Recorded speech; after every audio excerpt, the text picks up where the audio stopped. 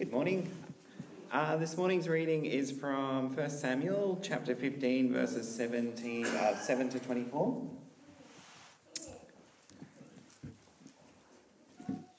Then Saul attacked the Amalekites all the way from Halavah to Shur, to the east of Egypt. He took Agag, king of the Amalekites, alive, and all these people he totally destroyed with the sword. But Saul and the army spared Agag, and the best of the sheep and cattle, the fat calves and lambs, everything that was good. These they were unwilling to destroy completely, but everything that was despised and weak they totally destroyed. Then the word of the Lord came to Samuel. I am grieved that I have made Saul king, because he has turned away from me and has not carried out my instructions. Samuel was troubled, and he cried out to the Lord all that night. Early in the morning, Samuel got up and went to meet Saul. But he was told, Saul has gone to Carmel. There he has set up a monument in his own honour and has turned and gone on down to Gilgal. When Samuel reached him, Saul said, The Lord bless you. I have carried out the Lord's instructions. But Samuel said, What then is this bleating of sheep in my ears? What is this lowing of cattle that I hear?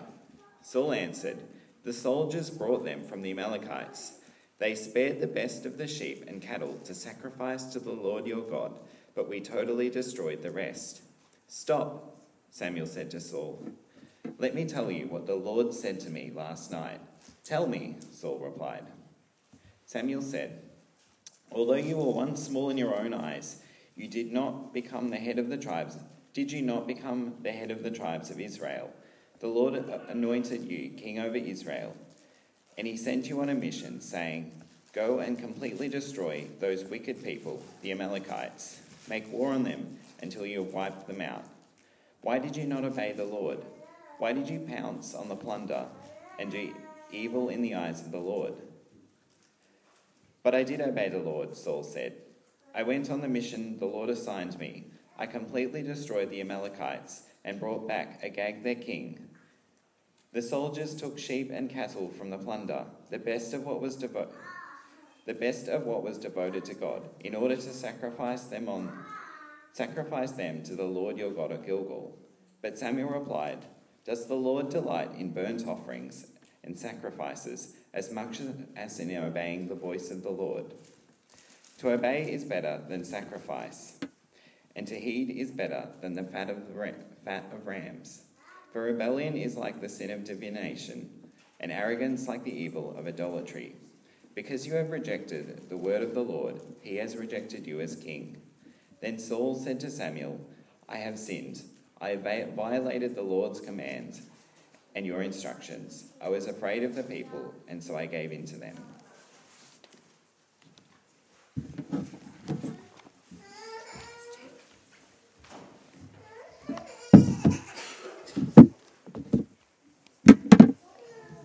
Good morning, church. It's great to be in the Old Testament. We are going to look at a passage today from 1 Samuel 15. I'm going to be talking a bit about it. So if you're new to 1 Samuel or maybe new to the Old Testament, do not fear. We're going to be giving a bit of the background and context for that passage. But I was remembering this week one of my favourite holidays. It was in Newcastle, actually, in about 5.5 years ago. Charlie and I went on holiday to Newcastle, which everyone was like, why are you going to Newcastle? But we heard there was beautiful beaches there. There was enough to sort of do, and we'd read about it. It was on the Lonely Planet, top 5 places in Australia undiscovered for holidays. So off we went, and we just had the most beautiful, relaxing holiday. We had amazing weather. Who knows that amazing weather is good on holiday? Our friend's just been to Hamilton Island this week, and I got a text from my friend saying, yeah, the weather was just okay, And sometimes it can just impact a holiday so much. We had beautiful weather, we sat on the beach a lot, and we read a lot. We both read different things. One of the things I read on that holiday impacted me then and continues to impact me now. And it's a book that you're going to get to know a little bit more about through our current series, a book called Emotionally Healthy Spirituality. And it's a book by Peter Scazzero. He's been a pastor in Queens in New York for years and years and years. And it's an incredible tool for understanding who we are and knowing God more, knowing ourselves better, in order to know God more. And so we are doing a series this winter called Emotionally Healthy Spirituality. And I'm excited about it. I'm excited to share some of the things that I've learned from this resource. I know some of you have also read this book and come across it as well. But, I was remembering this week my BC and AC kind of life, my before Christ and my after Christ life. I was remembering how when I was about 8.5, I gave my life to Jesus, and I was in a lunchtime Christian group at school. And I had this teacher who was just so excited about sharing about Jesus with the whole class. And so there was kind of this mini revival that broke out in my class when I was in I think it was grade 2 or 3 or something like that. My family lived in England at the time, so I was in a school there. But, I was realising this week again, and as I thought about the impact of this book on my life and what I'm really hoping for us as a church to journey through in this series, I was realising again the difference that Jesus makes in my life. The fact that I have an identity that is not rooted in my achievement or my success or the things that go right in my life or for me, but that my identity is actually rooted in Jesus and who he is. And so in whatever season I find myself in every mountaintop and valley of my life, my identity is not shaken or changed. And so I know who I am because I know Jesus. Anyone here think back to your before Christ life? Can you think back to it? Some of us have only become Christians in the last 5 years in this room, so it's fresh, isn't it? But for those of us who've been travelling with Jesus longer, just invite you to think for a minute, what was my reality before Christ? How did I see myself? How did I face things that were hard? Just thinking on that for a minute, it's a game changer when we think about the difference our faith has made transforming our lives. Hallelujah. And I realised as I read that book on that holiday in Newcastle, and as God really spoke deeply into some of the really deep parts of who I am, that discipleship can be a bit like an iceberg. Sometimes there can be huge areas of our lives, perhaps even the majority areas of our lives, that are untouched by our faith in Jesus. And it's easy sometimes in our walk with Christ to become stuck and perhaps to plateau, to perhaps to get a point where we feel we're standing still. Anybody ever been there before? Yeah, where you're perhaps not moving forward. Perhaps there's things in your life that don't feel integrated when you think about your faith. There's something over here, but it's not quite relative to your faith. There's something over here, but you haven't quite given that to God yet. There's something over here, but actually I don't really feel comfortable praying through that, so I'll just leave it over there. And so my prayer and my heart for this series for our church is that we would know ourselves better, that we would open up our iceberg and give it to Christ and say, this is who I am. I want to bring every part of my life to you and have it be impacted and touched and changed and shaped by you, Jesus. And so this is kind of a deep thought, isn't it? Some people already in the feedback I've gotten this week, which has been so great, have said things like, I can tell this is going to be kind of one of those like weighty series where God's going to speak. And yes, that's my prayer. And that is our expectation together. That as we hear God speak to us through this winter series over July and August, that we would know ourselves better and know God better, to be able to step in to all it is that God has for us, our identity, our future, the calling he's placed on each of our lives. And as I said, it's already been so encouraging to hear so many of you feedback. I had chats and text messages and phone calls with a number of you this week. And as I did, I heard so many of you say things like, that, navigating the life stages of faith, that was so helpful as a way, a paradigm for understanding the journey of faith. Now, if you don't want to know what I'm talking about, check out our sermon from last week on our podcast if you missed it. The stages of faith thing really seems to have struck a chord with people. knowing where we are on the journey of faith, and whether we're in a time of new awareness, a time of paradox, a time of the wall, which I talked about last week. It can really help us grow and step forward in whatever the season is that we are in. And so just as early in our series, as I launch out the series, I want to commend a few resources to you. I want to commend to you and invite you into reading the book. Some of you are readers, some of you are not. This is available on Amazon, Kurong, and as an ebook if you're an ebook person, audiobook if you're an audiobook person. So check it out, Emotionally Healthy Spirituality by Peter Scazzaro.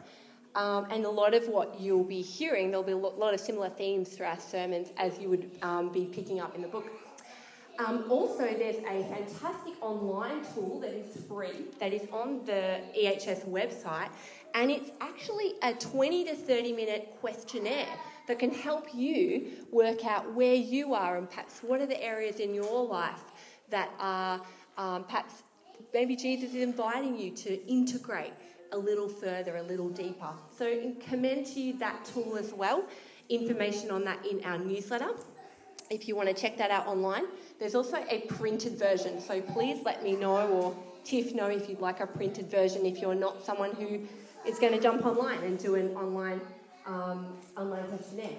And lastly, this really excellent devotional that actually I used in the first few months of this year is fantastic as well. So if you're interested, take a photo, look it up later.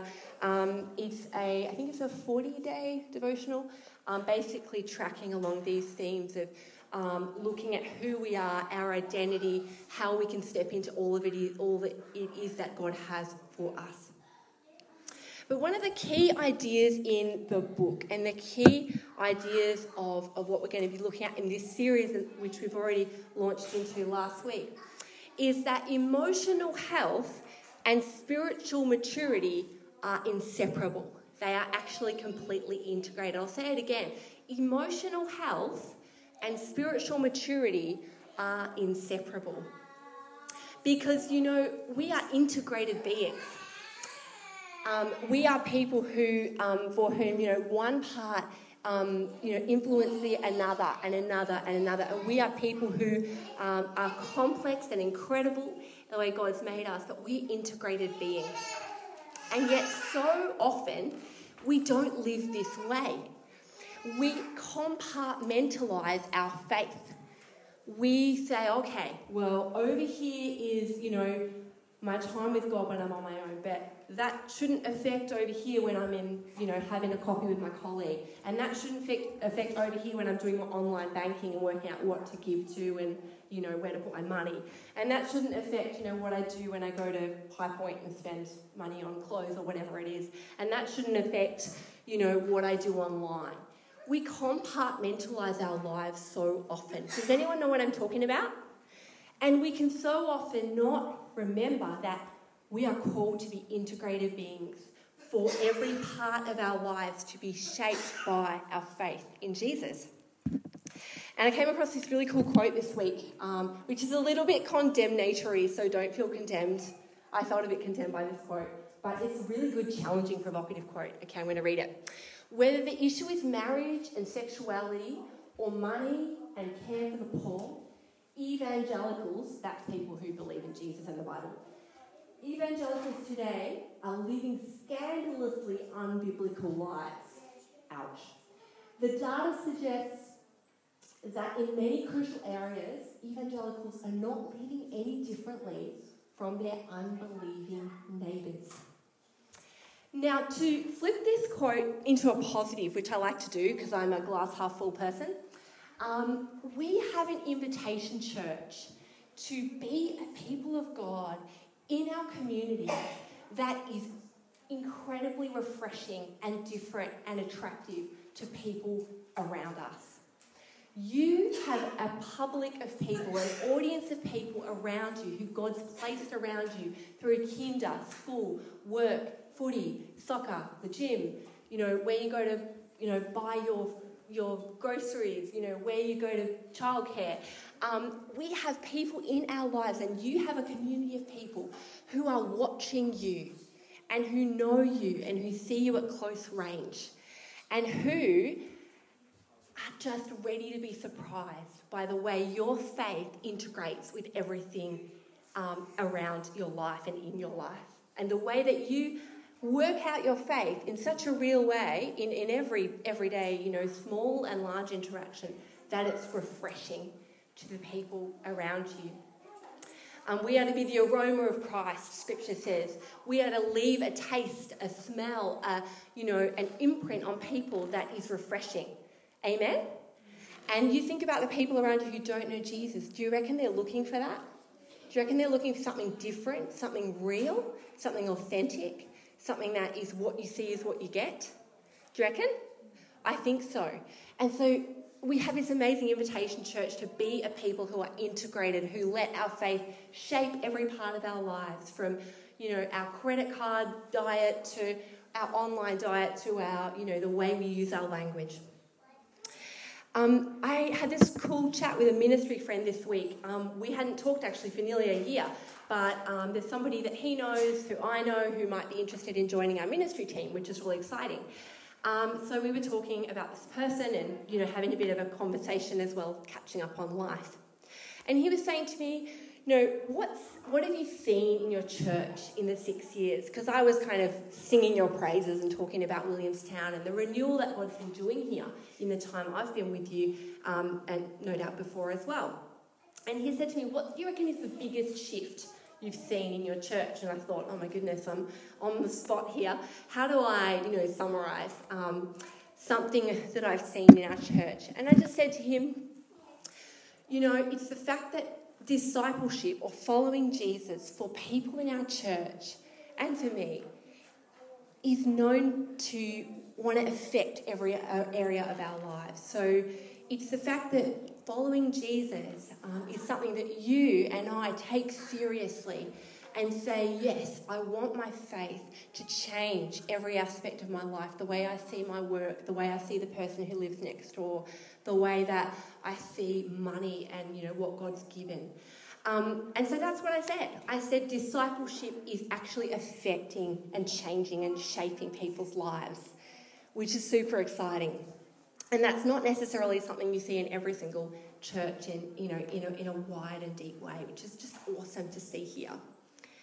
And in this series, we're going to be looking at a number of scriptures which are going to help us to see what it is that God calls us to be, how he calls us to live out our faith and be integrated beings, to be emotionally healthy, spiritually mature followers of Jesus. Now, before we jump right into 1 Samuel, I've got a few kind of funny cartoons to show you. Before Charlie and I became parents, we came across this funny cartoon series, and it was like a what not to do for parenting. So I'm going to show you a couple of these funny cartoons. I hope you'll find them funny. Okay. Playing with the baby. Yes? No. Okay, so what not to do? Okay, fun games for baby. Good, peekaboo. Bad, chess. The baby looks quite bored. And lastly, helping baby teeth. Yes, a teething ring. Maybe not give your dirty shoe. So this is a what not to do in parenting. But if we're looking for a what not to do in Scripture, in the Old Testament particularly, one of the characters that we would look to is Saul. And this is our theme for today, the problem of unhealthy emotional spirituality. We're looking at 1 Samuel 15, 7 to 24. And we're looking at this passage when the Lord rejects Saul as king. If you've been a Christian for a long time, you'll probably know this passage. Some of us perhaps less familiar, but we're going to be unpacking it now. But as I said, if you're looking for a what not to do, if that cartoon was superimposed on, what it looks like to be a leader, Saul is kind of the one that you would choose. He disobeys God's commands time and again. And he's someone who's both spiritually immature and emotionally immature. Saul could have done with a copy of Emotional Healthy Spirituality to read. So let's look together at 1 Samuel 15. I invite you, use your devices or your pew Bibles, as we've been doing, to look up this passage together. 1 Samuel 15 from verse 7.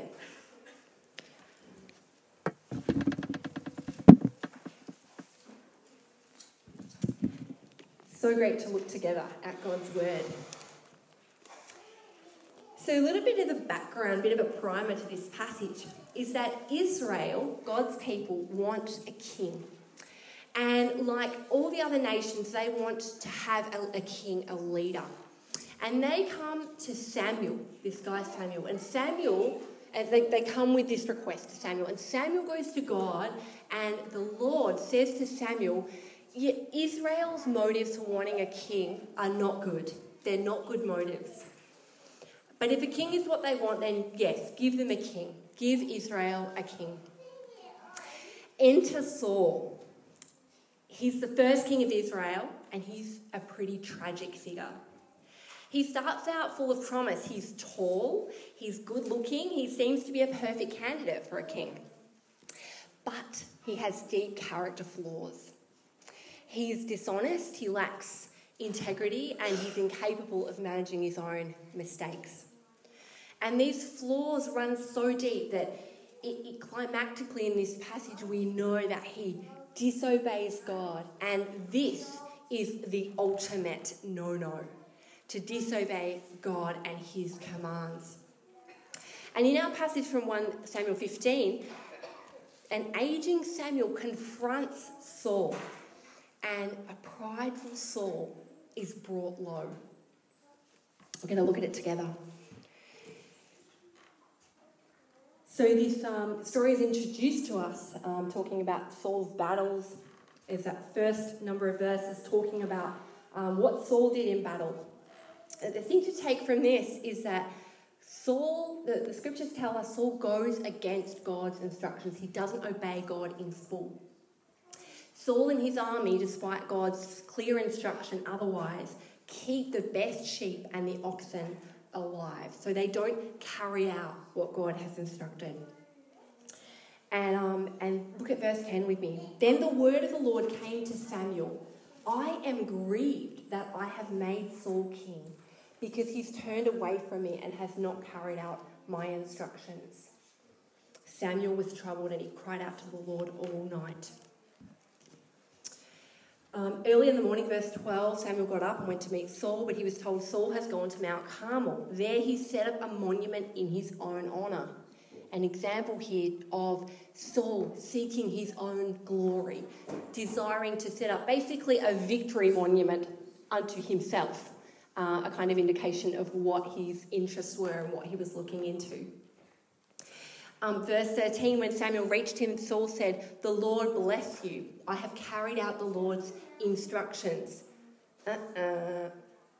Dishonesty here in these words. Saul's saying, oh, yep, I've done everything God's commanded, and this is not true. So he's now being dishonest. We're seeing his character flaws. Samuel confronts him about the fact that he actually is being dishonest, and Saul attempts to shift the blame. Saul answered, "The soldiers brought them from the Amalekites. They spared the best of the sheep. It wasn't just me. This was actually the soldiers. This was a joint effort. We've all done that, haven't we? It wasn't just me. It was this and that happened." And so Saul is attempting to, defend his lack of integrity. And so the passage goes on. "Enough," Samuel said to Saul. "Let me tell you what the Lord said to me last night." A few verses later, we'll pick up verse 22. And this is a very well-known passage. "But Samuel replied, 'Does the Lord delight in burnt offerings and sacrifices as much as in obeying the Lord?'" Now, just a background here is Saul had been carrying out these religious acts, these offerings, these different Old Testament ways of honouring God. But he hadn't been doing these alongside being obedient to God fully, listening to God. And so you see there's not this integration of, religious acts but being married with a heart of obedience to God. And so this was missing in Saul. He hadn't obeyed God in full and hadn't obeyed God as he had promised to do. And he hadn't quieted himself long enough to listen to God. And verse 3, these cutting words, to 23, verse 23 at the end. Because you have rejected the word of the Lord, he has rejected you as king. This is the bottom line. Saul's rejection by God is massive. It's a massive thing to happen. And then verse 24. Do you remember last week in our life stages of faith, the first piece of the pie, awareness, for those of you who are here, awareness about who we are and what's going on. I feel like verse 24 is an awareness moment for Saul, because look with me, verse 24. Then Saul said to Samuel, I have sinned. It's like the light bulb turned on and things were clear for him. I violated the Lord's command and your instructions. I was afraid of the men, so I gave in to them. For Saul here, the fear of man was greater than the fear of God, or the reverence of God. And there's been an awareness, there's been a light turn on for Saul. So in summary, Saul's life was an example of someone who had an unhealthy emotional spirituality. He's not reflective, he's unaware of his fears, he's unaware of his need for approval. He's unaware of his tendency towards self-deception and, perhaps, trying to make himself believe that he's doing okay.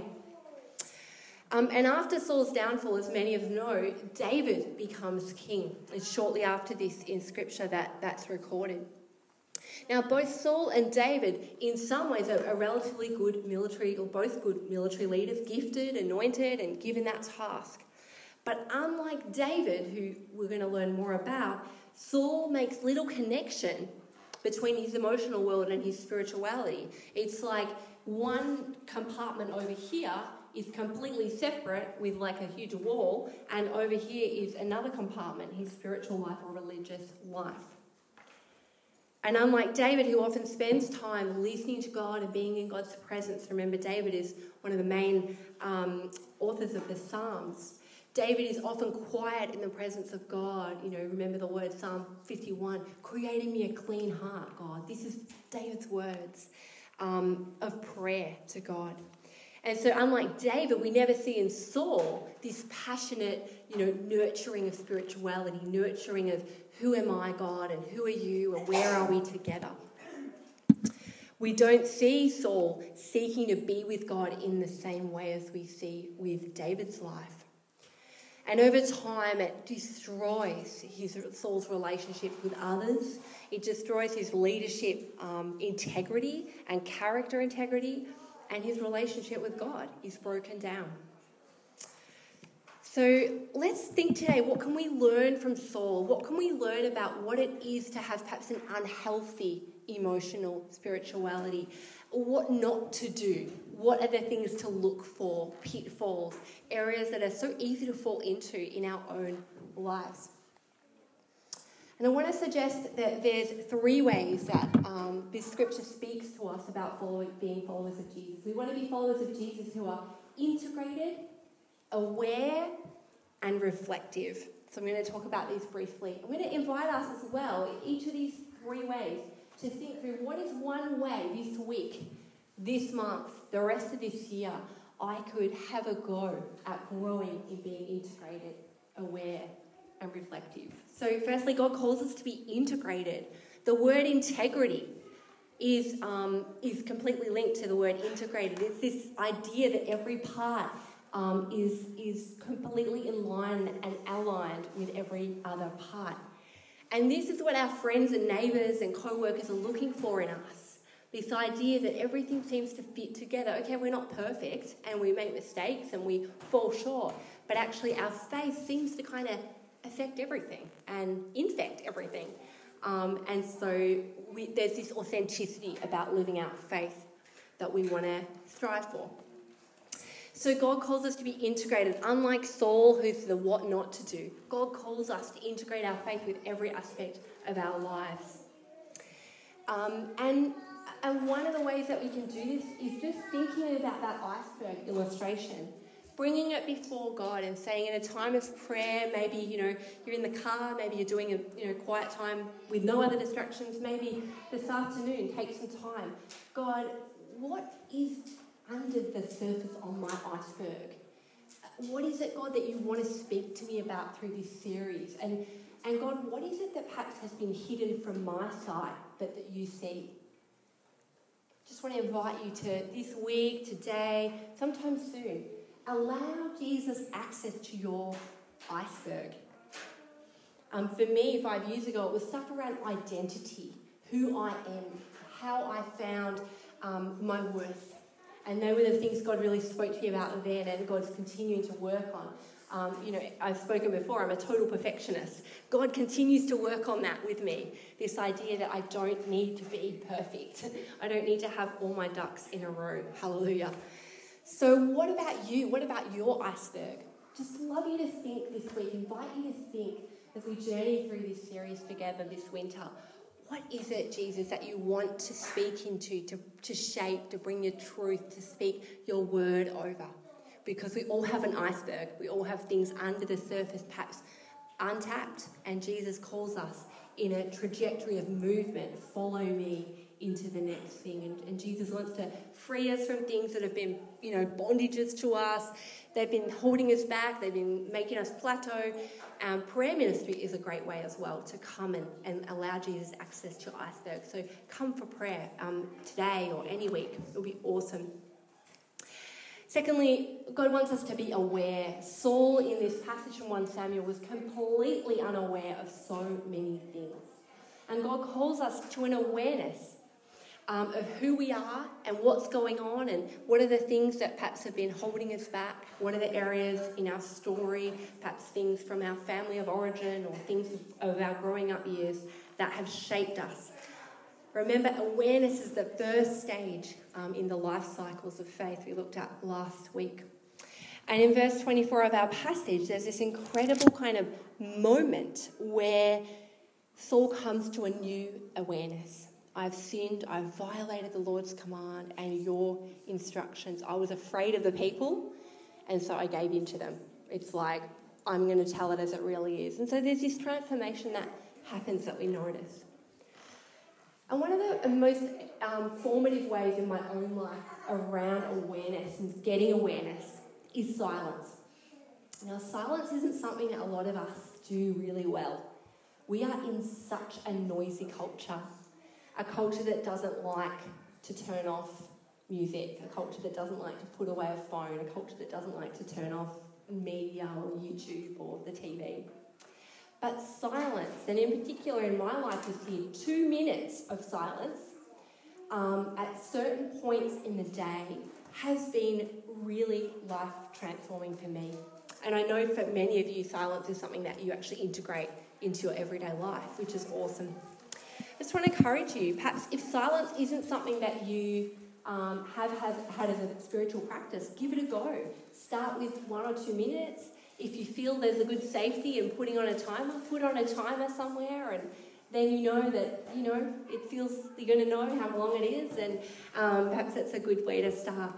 But in silence, my experience has been that an awareness comes when we sit not with an agenda, not with prayer points, not with even a scripture in front of us, but simply in silence before God. There's an awareness that comes that wasn't there before. God speaks, God gives a clarity to us in that time. How many have experienced silence as being a time of new awareness? Yeah, probably lots of us. And so be encouraged. Think about it. I wonder what your life could look like with adding in silence or perhaps adding in some more silence into your life. Okay, very quickly now. Reflective. We want to be followers of Jesus who are reflective. Saul didn't reflect. He didn't stop. He didn't take stock. He didn't stop and pause. One of the most incredible ways for us to reflect and to stop and pause and literally cease is what Sabbath means, is to Sabbath, to rest. To stop work, to stop our usual activities of doing, and remember that we are human beings. So I'd love to invite you and re-invite you, because Sabbath is something we've talked about quite a bit. There's a number of sermons on Sabbath on our podcast. But if you don't regularly stop work, if you don't regularly turn off technology, if you don't regularly, abstain from things that perhaps keep you doing, to really invite you to think about what could be a chunk of time, a day, 3 hours, half a day, 6 p.m. one night to 6 p.m. the next night, whatever it looks like for you. Remember that we are invited to Sabbath. On the seventh day, God rested, and he invites us into his rest. There's been a lot here this morning in content, but I wonder what it is that God's speaking to you. I wonder what it is that the Spirit is calling you into. Why don't we pause and have a moment to be still before God?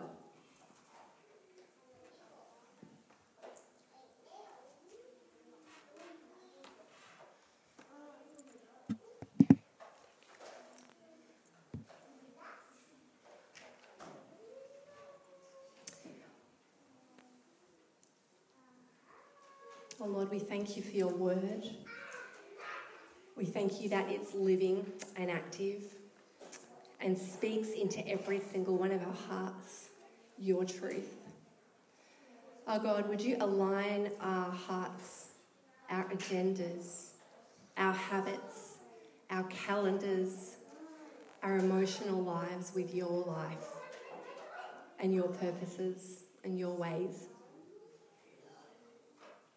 And God, would you, out of today's message, would you keep speaking and impressing those things that only you want to and can speak and impress on us. We just offer ourselves afresh. We are your followers, Jesus, and we want to follow you with every aspect of our lives. We want to be integrated in the way we follow you in our lives so that others may know of your love and the good news, Jesus, of who you are. To your glory. In your name we pray. And the whole church said, Amen.